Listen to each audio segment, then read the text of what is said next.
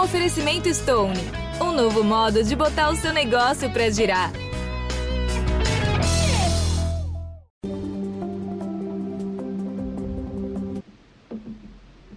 Sejam bem-vindos, sejam bem-vindas à série de encontros do G1 com os candidatos ao governo do Distrito Federal. Eu sou o Ferreira e esta é a primeira rodada de entrevistas do jornalismo da Globo Brasília nas eleições deste ano. Ao meu lado, a Rita Yoshimine, que está comigo nessas entrevistas. Oi, Rita. Oi, Fred. Olá, você que nos acompanha. Na semana passada, você conheceu as propostas dos candidatos que mais pontuaram na pesquisa IPEC, divulgada no dia 15 de agosto. Ibanez Rocha, do MDB, e Paulo Otávio, do PSD. A candidata do PDT, Leila Barros, não aceitou participar, alegando compromissos de campanha. A partir de hoje, até o dia 8 de setembro, de segunda a sexta-feira, nós vamos mostrar na íntegra e sem cortes as entrevistas gravadas com os demais candidatos ao GDF. A ordem foi definida em um sorteio no dia 16 de agosto, com a presença dos representantes de todos os candidatos. Essas conversas terão 20 minutos e ficarão disponíveis na íntegra, tanto em vídeo como em áudio no G1 e nas plataformas de podcast. Nosso entrevistado de hoje é o candidato Robson, do PSTU. Candidato, seja bem-vindo. Muito obrigado pela presença, viu? Olá, boa tarde, Fred, boa tarde, Rita, e boa tarde para todos os ouvintes e telespectadores. Bem-vindo, candidato. Carioca Robson da Silva é professor de escola pública há 22 anos, faz parte da base do Sindicato dos Professores e ativista do Movimento Negro. Ele já foi candidato ao Senado pelo PSTU em 3 eleições e agora concorre ao GDF pela primeira vez.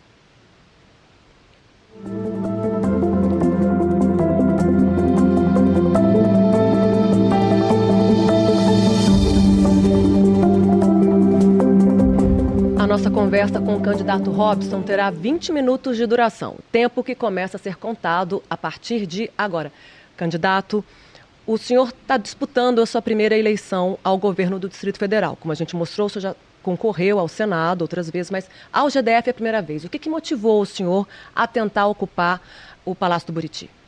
Infelizmente, desde a eleição do governo Bolsonaro, nós temos visto aí um crescimento de políticas e práticas reacionárias na sociedade brasileira. Nós entendemos, então, no PSTU que era preciso reforçar a nossa luta para defender a nossa classe, que é a classe trabalhadora e a população que é empobrecida, explorada e oprimida em vários lugares do país e do mundo, e aqui, em especial, no Distrito Federal. E chegando ao Palácio do Buriti, se eleito, você já tem ideia de qual pode ser a sua primeira medida? Com certeza. A primeira coisa, temos que deixar bem claro, é que não será um governo somente do professor Robson, não será um governo somente do PSTU. Será um governo da classe trabalhadora, porque nós mobilizaremos a classe trabalhadora para finalmente resolver todos os problemas que estão colocados aí. E o principal problema nesse momento é uma coisa que nos estarrece, é que na capital da República você tem 10% da população que está passando fome, ou seja, não tem o que comer, e pelo menos aí 20% da população que está em situação de insegurança alimentar.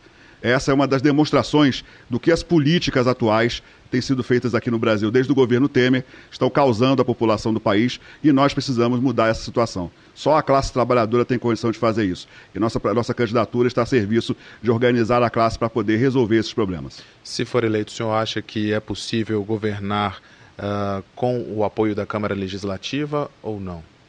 Bom, isso vai depender um pouco da composição da Câmara Legislativa que vai acontecer esse ano. Em geral, não. Porque a Câmara Legislativa é uma instituição de uma democracia que, para nós, não atende realmente a classe trabalhadora, e aí entendemos que a melhor forma de fazer isso é mudar a forma de governar, é criar um sistema de conselhos populares, onde os trabalhadores serão eleitos nos locais de trabalho e a população será eleita nos locais de moradia, e damos um especial espaço para a juventude, né, que a partir dos lugares de estudo poderão eleger seus representantes e com eles vamos fazer uma mobilização para alcançar realmente as reivindicações que todos esses setores têm para fazer. Mas aí como é que ficaria o papel da Câmara Legislativa? Pela sua proposta, esses conselhos substituiriam os deputados distritais? Bom, a princípio vamos trabalhar com a Câmara que foi eleita para saber se essa Câmara realmente vai estar a serviço da população. Se não estiver, os conselhos populares passarão por cima dela. Mas, assim, isso sairia de um projeto do senhor, do executivo? É algo que o GDF possa fazer, candidato? Com certeza, porque, bom, todo mundo diz que todo poder emana do povo, né? Nós vamos botar isso na prática. Para nós, os trabalhadores e o povo são os que sustentam o Distrito Federal e todos os lugares do mundo.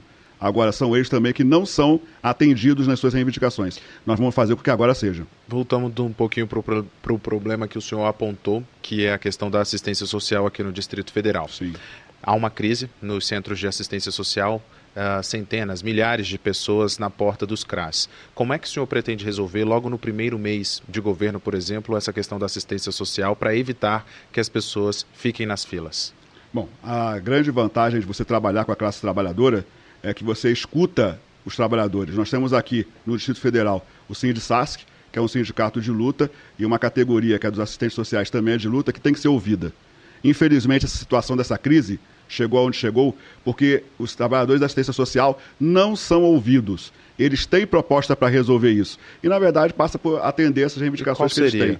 Primeiro, convocar todos aqueles que já foram aprovados em concursos públicos, para poder realmente dotar os CRAS, os CREAS, de pessoal gabaritado para poder fazer realmente atendimento. E, inclusive, completar com o pessoal que estiver faltando, né? Porque nós precisamos fazer com que esses CRAS e os CREAS estejam funcionando 24 horas. Mas, para isso, precisa ter o pessoal trabalhando em jornada de trabalho decente. Não pode ser maior de 6 horas. Quando você fala completar, é chamar os já aprovados e também talvez fazer mais concurso? Concursos complementares para poder garantir isso. Com esse trabalho aí, nós temos condição de começar a atender a população.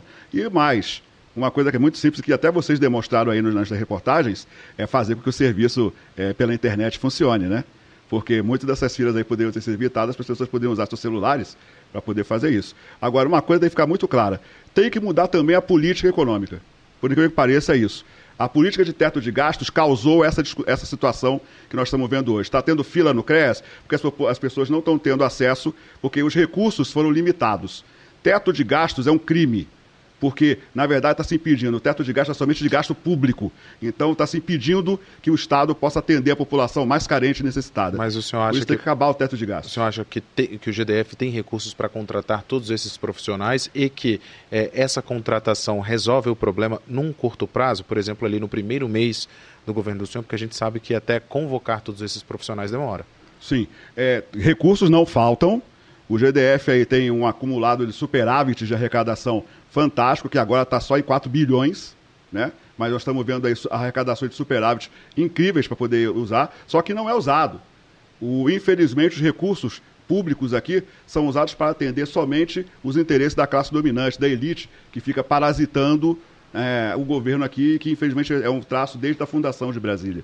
Nós temos que acabar com isso e também cortar os gastos desnecessários. E o senhor tem ideia de quanto custaria isso, por exemplo, contratar mais profissionais para o CRAS ou não? Ainda não, mas nós vamos trabalhar e vamos fundar todas as nossas práticas justamente junto com os trabalhadores. E aí vamos reorganizar todo o orçamento do Distrito Federal, principalmente contando com o apoio dos conselhos populares, que, ao contrário de outras iniciativas aí, como os orçamentos participativos, não ficarão limitados a um determinado percentual. O senhor estava dizendo que o governo faz gastos desnecessários, né? O senhor dizia que cortaria onde, então, por exemplo, para poder remanejar o dinheiro? Salário de governador e salário dos secretários. Eu vou continuar recebendo o salário que eu recebo como professor, para evitar que esse dinheiro aí seja gasto apenas com vantagens e privilégios que são totalmente necessários. O senhor abriria a mão e também obrigaria que a sua equipe não recebesse? Vão receber somente o que eles recebem do salário dos trabalhadores que eles têm. Outra coisa, acabar com o cargo comissionado. Para nós, todos os cargos serão usados por funcionários de carreira. A outra coisa é fazer Mas os funcionários de carreira não precisariam também desse cargo comissionado, desse bônus por estar assumindo, por exemplo, uma função de confiança. De confiança, de grande responsabilidade. Não, porque a gente não vai superexplorá-los, como infelizmente parece que é. A justificativa desse bônus é que o cara tem que fazer muito mais coisa do que ele faria normalmente. Não. Ou por merecimento, não? Não, por merecimento todos merecem.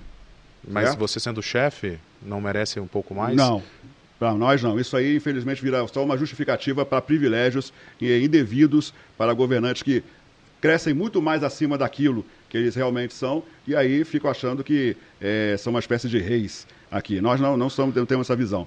Nós acreditamos que é preciso fazer isso e combinando ainda com a auditoria de todas as dívidas, todos os contratos do GDF, para poder acabar com várias situações sinistras que existem aí, né? Contratos com empresas terceirizadas, contratos aí diversos aí que precisam ser bem esclarecidos, para mostrar para vocês que é possível trabalhar com o dinheiro que o GDF já tem. E, inclusive, também, essa auditoria será fundamental para que cobremos as empresas que são devedoras do GDF. Hoje em dia, você tem empresários que se dizem grandes desenvolvedores do Distrito Federal e que não fazem isso. Na verdade, eles deixam de pagar e ficam contando como refis de tempos em tempos para não pagar as dívidas que têm. E isso nós vamos acabar também. Candidato, vamos falar de um assunto que interessa muita gente aqui no Distrito Federal, que é transporte público. Sim. A gente sabe que hoje são 5 empresas que cuidam de 5 bacias, 5 regiões do transporte público aqui do Distrito Federal, e esses contratos estão vencendo. No ano que vem, há uma necessidade de se fazer uma nova licitação. O senhor manteria o modelo do jeito que está? O senhor faria por bacias, ou talvez como era antes, que não era por bacia, por regiões? Enfim, a empresa poderia levar de uma cidade para outra sem ter essa questão de limitação de bacia. O que o senhor pretende fazer para melhorar o transporte público se eleito governador? De maneira nenhuma vamos manter esse sistema. Nós pretendemos revitalizar a TCB e vamos estatizar todas as empresas de transporte público do Distrito Federal.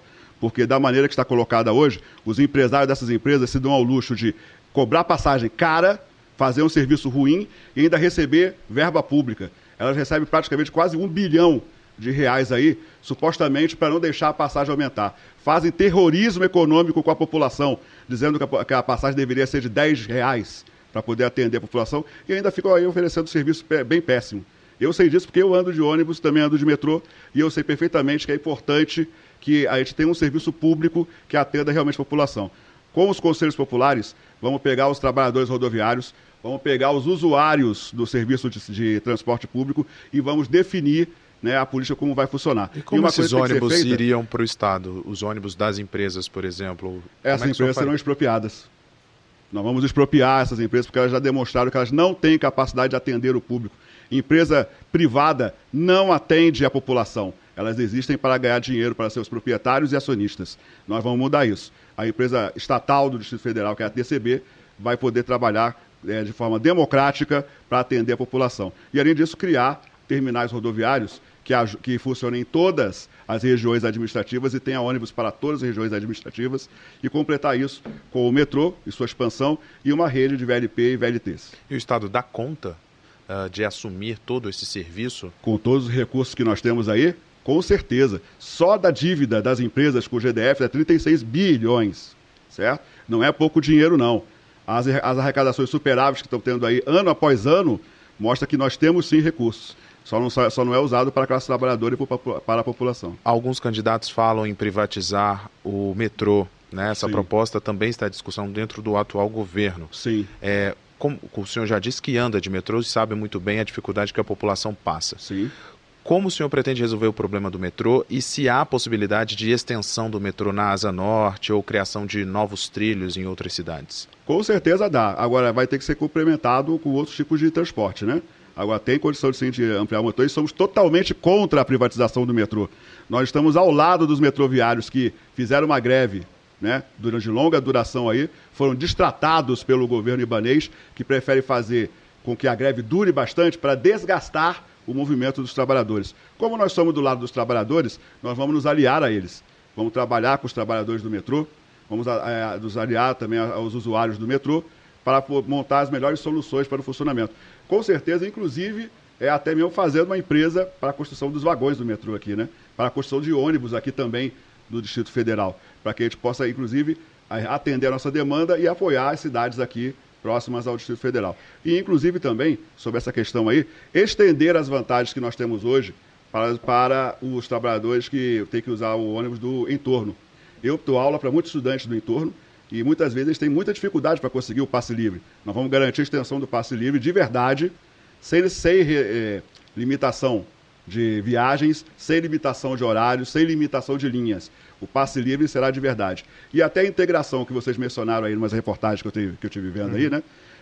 Vai passar a ser integração de verdade, não pela metade. Os trabalhadores vão pagar uma passagem a princípio, né? Porque a nossa ideia é ir reduzindo a passagem, porque como será estatal, nós poderemos chegar até o final do mandato na tarifa zero. Candidato, falando de saúde pública, não tem como a gente não falar de saúde pública. O que fazer para melhorar? Porque existe um déficit de médicos na rede e o governo diz que faz concurso, nem todo mundo aparece. O sindicato, que representa a categoria, diz que tem a ver também com a questão das condições de trabalho. Como resolver isso? Como achar, por exemplo, faltam pediatras na rede, faltam anestesistas na rede? Como resolver isso?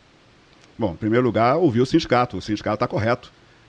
Um médico, ele sabe da sua responsabilidade e quando ele chega para trabalhar aqui na rede do Distrito Federal, não tem todos os equipamentos, não tem todas as condições para trabalhar. Ele não vai assumir, porque se der alguma coisa errada, o culpado é só ele. Aí o governo nunca assume a sua responsabilidade. Bom, o governo socialista dos trabalhadores que o PSTU defende vai assumir essa responsabilidade junto com todas as entidades sindicais dos trabalhadores, junto com a população usuária do sistema de saúde, para poder equipar devidamente todas as UBS, criar mais UBS, porque são mais necessárias ainda, né? Você tem um sistema aí que é feito para entupir, né? Você bota muita gente num lugar só e acaba não funcionando bem. Então nós temos que criar mais UBS, garantir que todos os hospitais regionais e o hospital de base estejam equipados e, obviamente, uma coisa, né? Muito da verba da saúde vai para o ralo da corrupção. O IGES tem que acabar. O IGES acabou se demonstrando um espaço que é um ralo de recursos públicos, garantindo até privilégios para seus dirigentes, como já foi denunciado aí na própria imprensa. Então nós temos que acabar com o IGES, a Secretaria de Saúde voltar a assumir a gestão das unidades de saúde e garantir o equipamento e as condições, melhorar as condições de trabalho e os salários dos servidores. Foi aprovado há pouco tempo aí o piso para as enfermeiras e para o pessoal de atendente, os técnicos de enfermagem, e agora já se quer alterar esse piso. Nós defendemos claramente, vamos fazer todas as gestões políticas, porque eu sei que é do GDF, e a questão do piso é do Congresso Nacional, né? Sim. Mas vamos fazer todas as gestões para garantir que o piso dos enfermeiros e das atendentes seja mantido e seja garantido para poder realmente atender a reivindicação desses trabalhadores tão importantes como a pandemia nos mostrou. O que é importante a gente falar de saúde, né, é que a população não suporta mais esperar, né? Tem pessoas que esperam anos, meses por uma cirurgia, são mais de 20 mil pessoas nessa fila. Para o senhor fazer um choque ali nos primeiros meses de governo, como atender toda essa população que está esperando por um procedimento? Já foram feitos aí os mutirões, né? Só que os mutirões são eventuais. Conosco, contratando todo o pessoal que é necessário funcionar com novos concursos e também chamando o pessoal que já foi concursado antes. Garantindo a melhoria imediata dos salários, né? Porque nós vamos aí pelo menos dobrar os salários logo de cara. De quem? De todos os servidores públicos. De né? todas as categorias? Todas as categorias e vamos inclusive acabar com todas as defasagens salariais que tem do serviço público. Mas é a lei de responsabilidade fiscal? Ah, sim. A lei de responsabilidade fiscal... É possível cumprir? Tem que ser combatida, ela tem que ser abolida. Por isso que nós estamos junto com a campanha da nossa companheira Vera Lúcia, candidata a presidente, para abolir a lei de responsabilidade fiscal. Nós defendemos que tem que ter uma lei de responsabilidade social. A necessidade da população, que é quem sustenta esse país, tem que ser atendida primeiro. Mas aí o senhor depende primeiro lá do Congresso Nacional para mudar isso. Enquanto isso, voltando para o universo distrital, vai ser complicado o senhor... aumentar o salário dos servidores públicos, sendo que às vezes não tem orçamento ou extrapola a lei de responsabilidade fiscal? Como já falei, orçamento tem, né? Agora, a lei de responsabilidade fiscal será combatida por nós desde o começo, porque a gente vai mostrar que a necessidade da população torna obrigatório a mudança disso. E, gente, a gente está sabendo muito bem aí. Vocês viram a PEC do desespero aí do Bolsonaro, né? Tem um teto de gastos. Esse teto é inútil, porque quando precisou fazer uma política eleitoreira, passou-se por cima dele, né? Agora, diante da realidade de atender a população, acabar porque a população está nervosa com o sistema de saúde, com razão. Você não pode marcar, está passando mal hoje, marcar uma consulta para o ano que vem. Então, nós temos que garantir que o atendimento da população seja feito. E o nosso governo vai fazer isso porque ele vai estar primeiro colocando os trabalhadores e o povo em primeiro lugar. Candidato, aproveitando bem o nosso tempo, eu queria só mudar de tema para o senhor falar de outro assunto importante, ainda mais o senhor, professor há 22 anos, né, professor Exatamente. da rede pública, em relação à educação. O senhor fala no seu plano de governo que é preciso contratar milhares de professores. Sim. Né? Milhares, o senhor tem uma ideia de quantos e de onde viria o dinheiro ou quanto isso custaria? Olha, porque nós temos um orçamento, né? Infelizmente, hoje, por exemplo, nós estamos com mais de 11 mil professores de contrato temporário. Os governos da classe dominante, dos ricos, têm trabalhado com a ideia de precarizar a educação pública, para economizar. O professor de contrato temporário, professor substituto aqui no Distrito Federal, é super explorado, né? E nós temos que acabar com isso. Então, como vamos fazer isso? Vamos fazer pela positiva, né?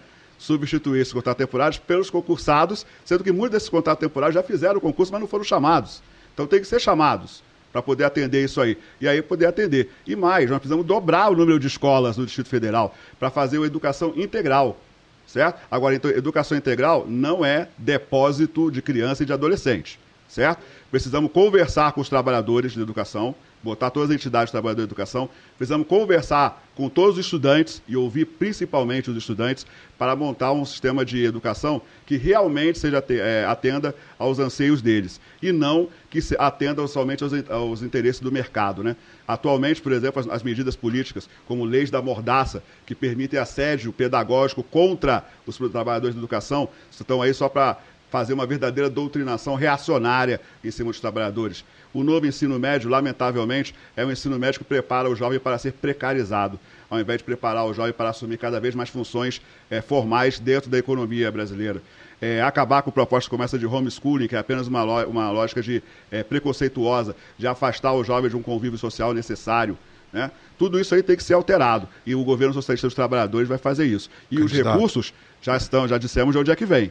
Os recursos têm dinheiro para fazer tudo isso, só não é usado, porque esse dinheiro geralmente é desviado. Todo e qualquer governo, quando quer ter mais dinheiro, tira da saúde e da educação. Candidato, nosso tempo está quase acabando, 18 minutos, quase 19 de conversa. Vou fazer pequenas perguntas e o senhor, se possível, responda com pequenas respostas agora. Aumento de passagem, sim ou não? Não, nós vamos acabar com o aumento de passagem, vamos levar para tarifa zero. Se invadir, derruba? Não, nós vamos ajudar a regularizar as ocupações feitas por movimentos sociais. Vamos combater a grilagem, mas vamos ajudar os movimentos sociais a conseguir as suas casas. Reeleição? Reeleição? Depende aí, acho que uma reeleição só tá bom, demais e não precisa fazer mais. Constrói o Museu da Bíblia? Não, nós temos muitos outros espaços culturais aqui para ser feitos e o Museu da Bíblia poderia ser construído privadamente. Teatro Nacional reforma ou privatiza? Reforma e garante o seu sustento aí para poder dar mais cultura para a população do DF. Vamos para as considerações finais? Vambora, estamos acabando esse episódio de hoje, então, nosso podcast Eleições 2022, nesta série de encontros do G1 com os candidatos ao governo do Distrito Federal. Candidato Robson, muito obrigada pela sua presença, para falar sobre as suas propostas para a população do Distrito Federal. Então, só tem 1 minuto e 30 para as suas considerações finais, por favor. Bom, eu agradeço a oportunidade, porque, infelizmente, não há tratamento igual para todas as candidaturas aqui, né? Eu não estou sendo chamado para nenhum dos debates que tem acontecido até agora. Aqui foi pelo menos um espacinho para a gente poder aparecer, né? Outra coisa é que ainda precisamos garantir que tem eleição nesse ano, né? Infelizmente, as eleições estão sendo ameaçadas aí pela política do governo Bolsonaro e é preciso derrubar e derrotar as ameaças golpistas de Bolsonaro nas ruas. Por isso, chamo todo mundo aí para o dia 10 para poder fazer grandes manifestações contra as ameaças golpistas e pelas liberdades democráticas. Em segundo lugar, dizer claramente para os trabalhadores e para a população mais pobre e explorada e oprimida.